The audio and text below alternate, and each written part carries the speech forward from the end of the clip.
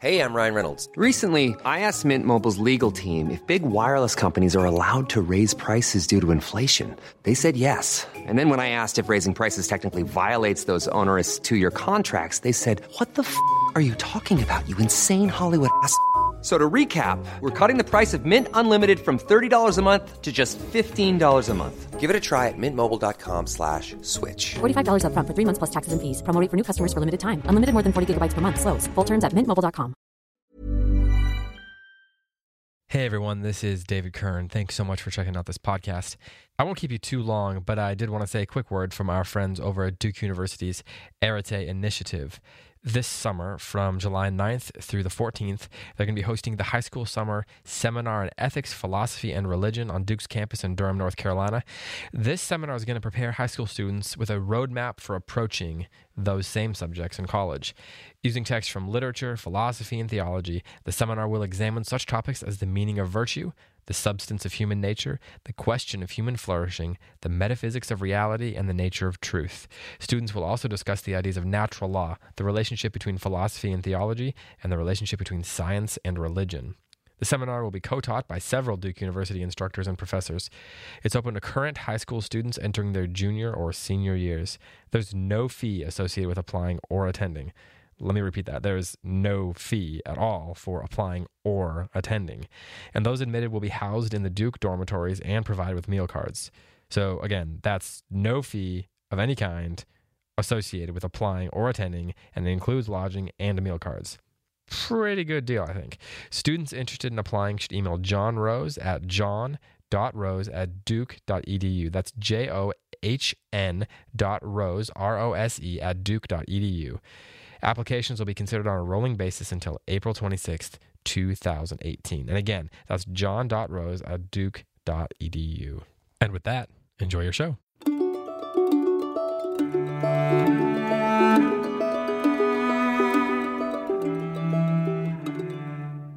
Way back in May of 2001, my friend Joe Brando sent me a text from a 1947 Lutheran school yearbook called 100 Years of Education, and it began with these words: "During the latter part of this era, the time-honored custom of conducting school examinations in public was coming into disuse. These Schulprüfungen were annual affairs to which the parents and others interested were invited on a specified day, usually about the Easter season. On that day, in the presence of the pastor, the school board, the parents, and such others as might be present, the teacher conducted an examination in which the children were questioned in the main branches taught at the school. In some instances, promotion of the children was dependent on the manner of performance on that day of examination. These public examinations seemed to be the only direct contact that the parents and the public had with the school and the work done there." Now, I read that because I'm answering a question today on Ask Andrew about assessment. Simply put, the question is, how do we assess classically? And you are, I should just mention, welcome to Ask Andrew. I'm Andrew Kern with the Circe Institute, and happy to address this question. I want to put it in context. What we've talked about so far is we've talked about the definition of classical education, which I've suggested is the cultivation of wisdom and virtue. The end of it, the goal of classical education is wise and virtuous people. And the means, how do we get to that end? By nourishing the soul and the true, the good, and the beautiful. And that's both form and content. My friend Martin Cothran likes to say that you can reduce classical education to the great books and the liberal arts. And you might say that's form and content. Well, I like it. The cultivation of wisdom and virtue by nourishing the soul and the true, the good, and the beautiful by means of the liberal arts, so that the student in Christ is better able to know, glorify, and enjoy God. Now, we've talked a little bit about wisdom, what it is, how do we cultivate it. We've talked a bit about virtue and how to cultivate that. We've also talked somewhat about the liberal arts, and that is the curriculum of a classical education. And we've talked a bit about pedagogy. And then you'll recall we got sidetracked by one of my favorite guests, my daughter, Katerina Julia Kern, who told us her stories from Africa, and we discussed the universality of classical education. And then Katie brought us down to earth, you might say. Then Greg Wilbur took us back to heaven, and we talked about the great dance. How does it all fit together? Why is it universal?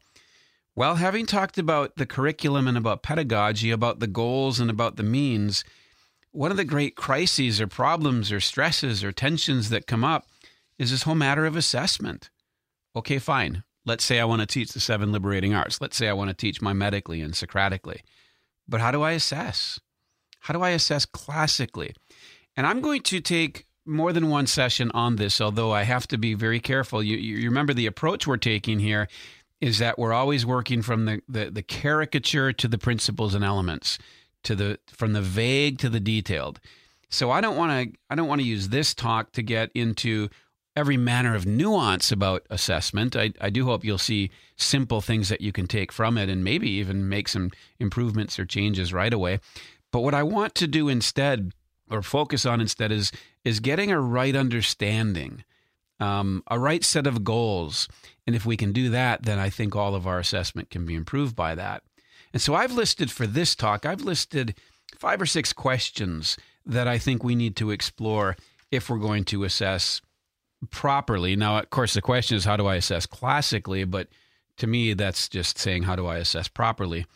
And here are the questions. Well, let me back up a little bit and get really caricatured again. Ultimately, the goal of assessment is to support your teaching. If it in any way hinders your teaching, it's at best ineffective, maybe even foolish. At worst, it's harmful. And let me say that assessment teaches. It teaches your priorities, it teaches your values, and it teaches your commitments. So if you assess with an eye to the wrong things, the wrong standards, or maybe different standards than what you're teaching your students in a lesson, you will confuse them, and it will undercut the learning. So let's talk about this. Let's talk about assessment. Here are the questions I want to propose. Question 1, what is it for? Question 2, what does the specific assessment that you give mean?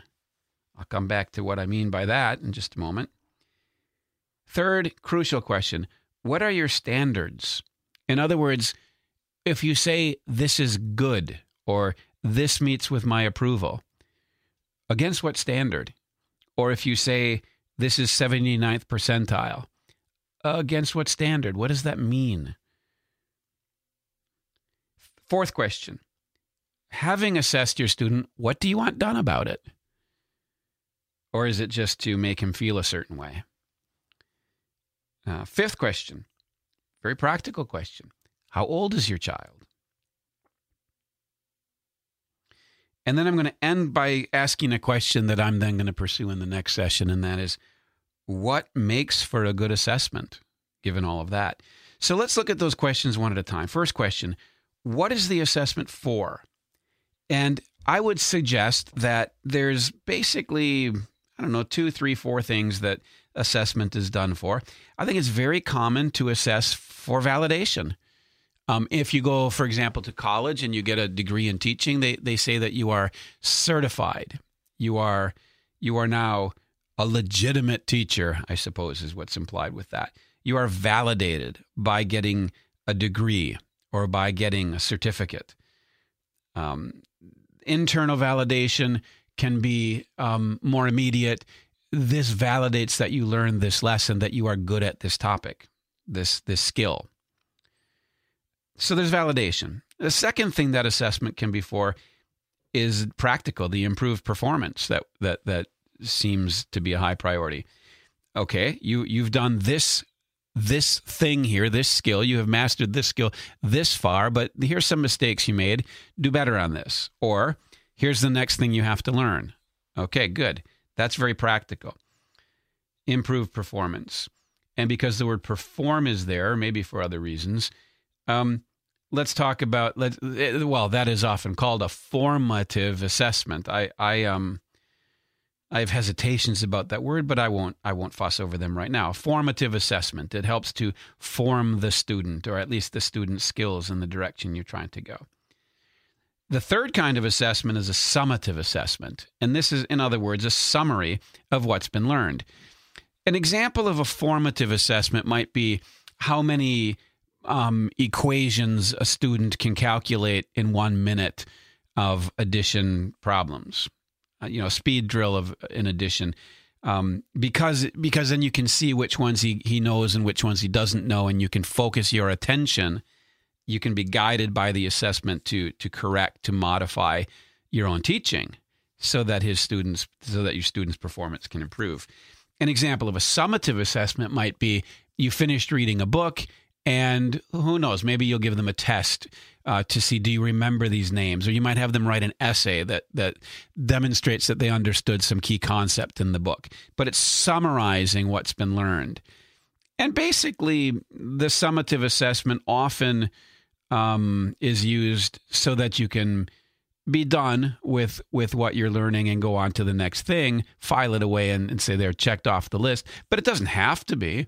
A summative assessment is an extremely valuable mode of assessing something that you want to make sure that they can summarize, right? And then if they can summarize it well, you can carry it forward. So there's 3 reasons for assessment: validation, improved performance, or formative assessment, and summary of what's been learned, or a summative assessment.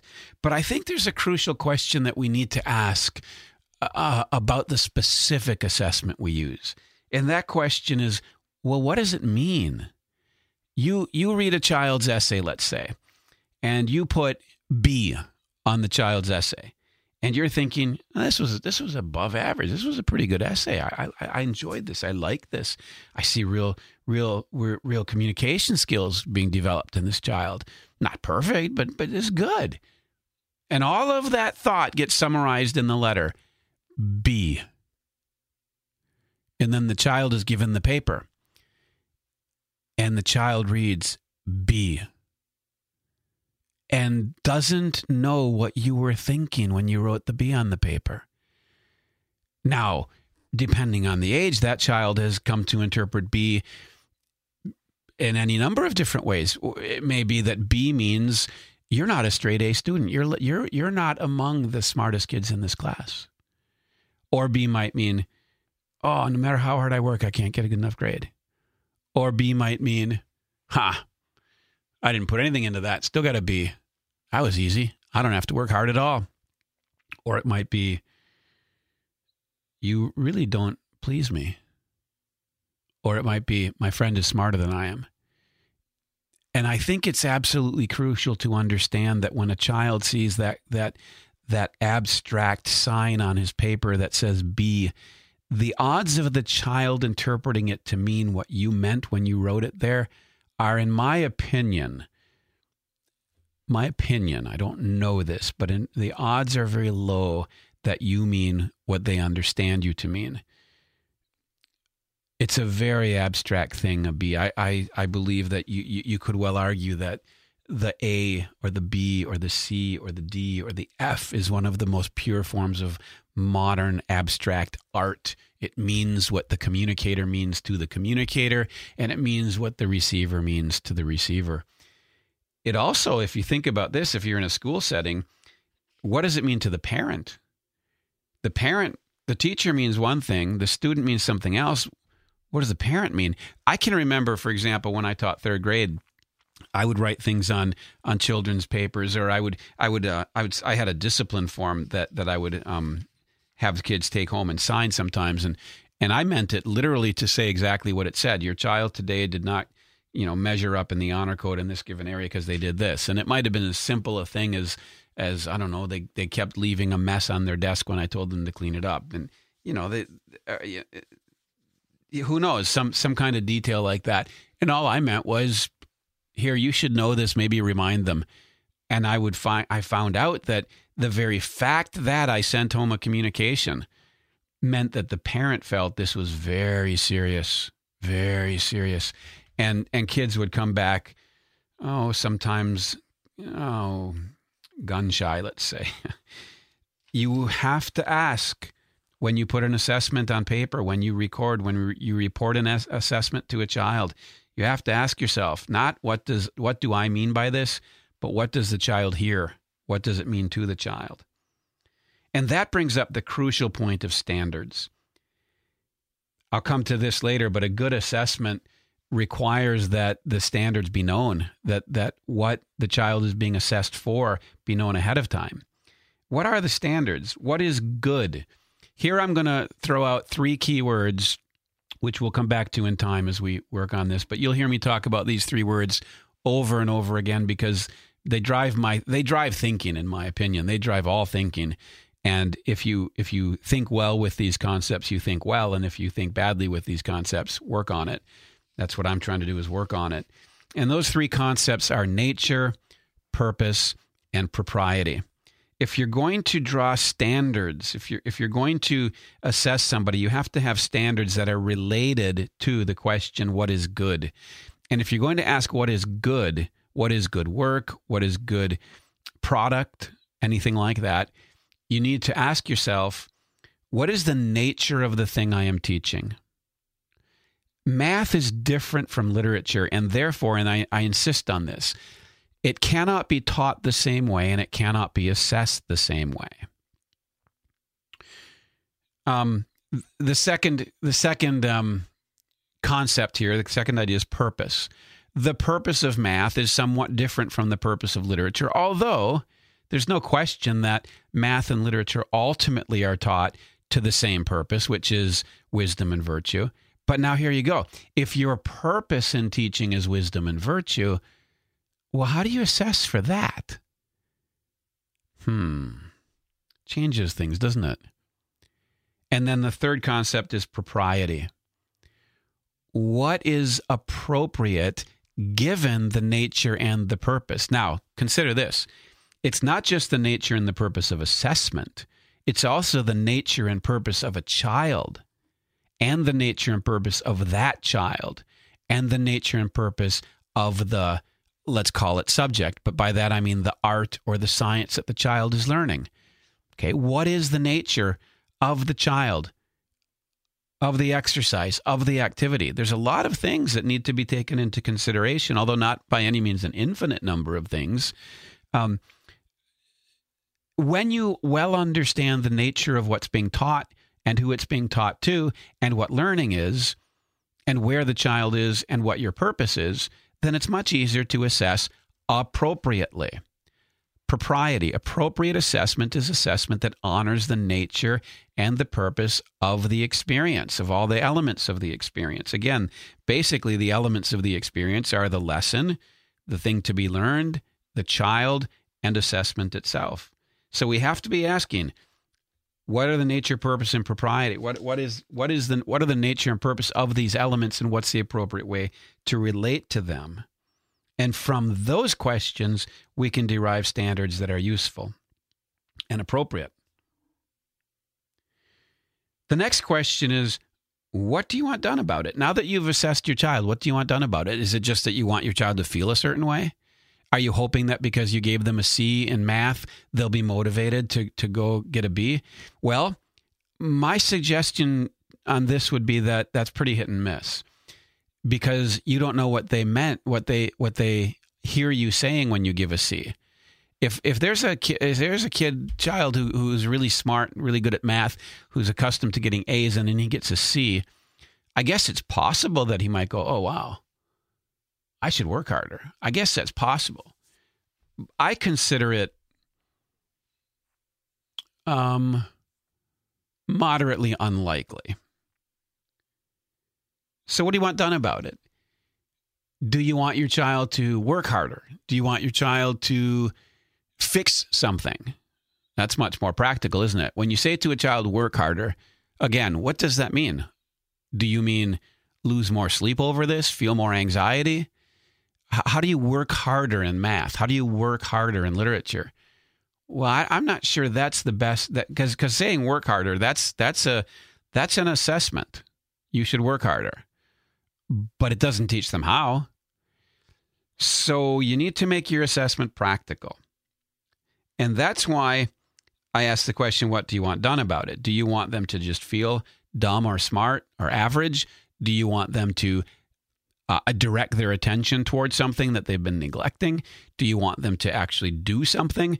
If that's the case, the assessment needs to say specifically, what do you want the child to do? Now, having said that, the last question is, how old is your child? A third grader must be assessed very differently from an 11th grader. For one thing, that third grader still has some of the innocence of childhood. The 11th grader, if he's been graded on the modern modes of assessment for 11, 12 years now, he's probably got a pretty cynical attitude toward grading, and might well be suffering under that cynical attitude toward the things graded and the things assessed, and not just not just the assessment itself. He might, in other words, he won't think to himself, I love this subject, but the assessment seems inappropriate to it. They don't think that way. One piece of evidence for the fact that they don't think that way is that we don't think that way, do we, as adults? And we're much more clear on this sort of thing than they are. So there's your questions. What is it for? What does it mean? What are your standards? And what do you want done about it? And how old is your child? Adjust the assessment to the circumstances.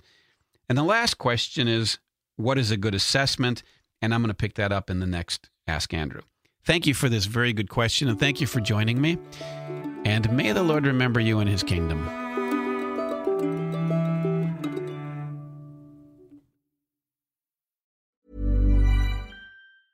Planning for your next trip? Elevate your travel style with Quince. Quince has all the jet-setting essentials you'll want for your next getaway, like European linen, premium luggage options, buttery soft Italian leather bags, and so much more. And is all priced at 50 to 80% less than similar brands. Plus, Quince only works with factories that use safe and ethical manufacturing practices. Pack your bags with high-quality essentials you'll be wearing for vacations to come with Quince. Go to quince.com/pack for free shipping and 365-day returns.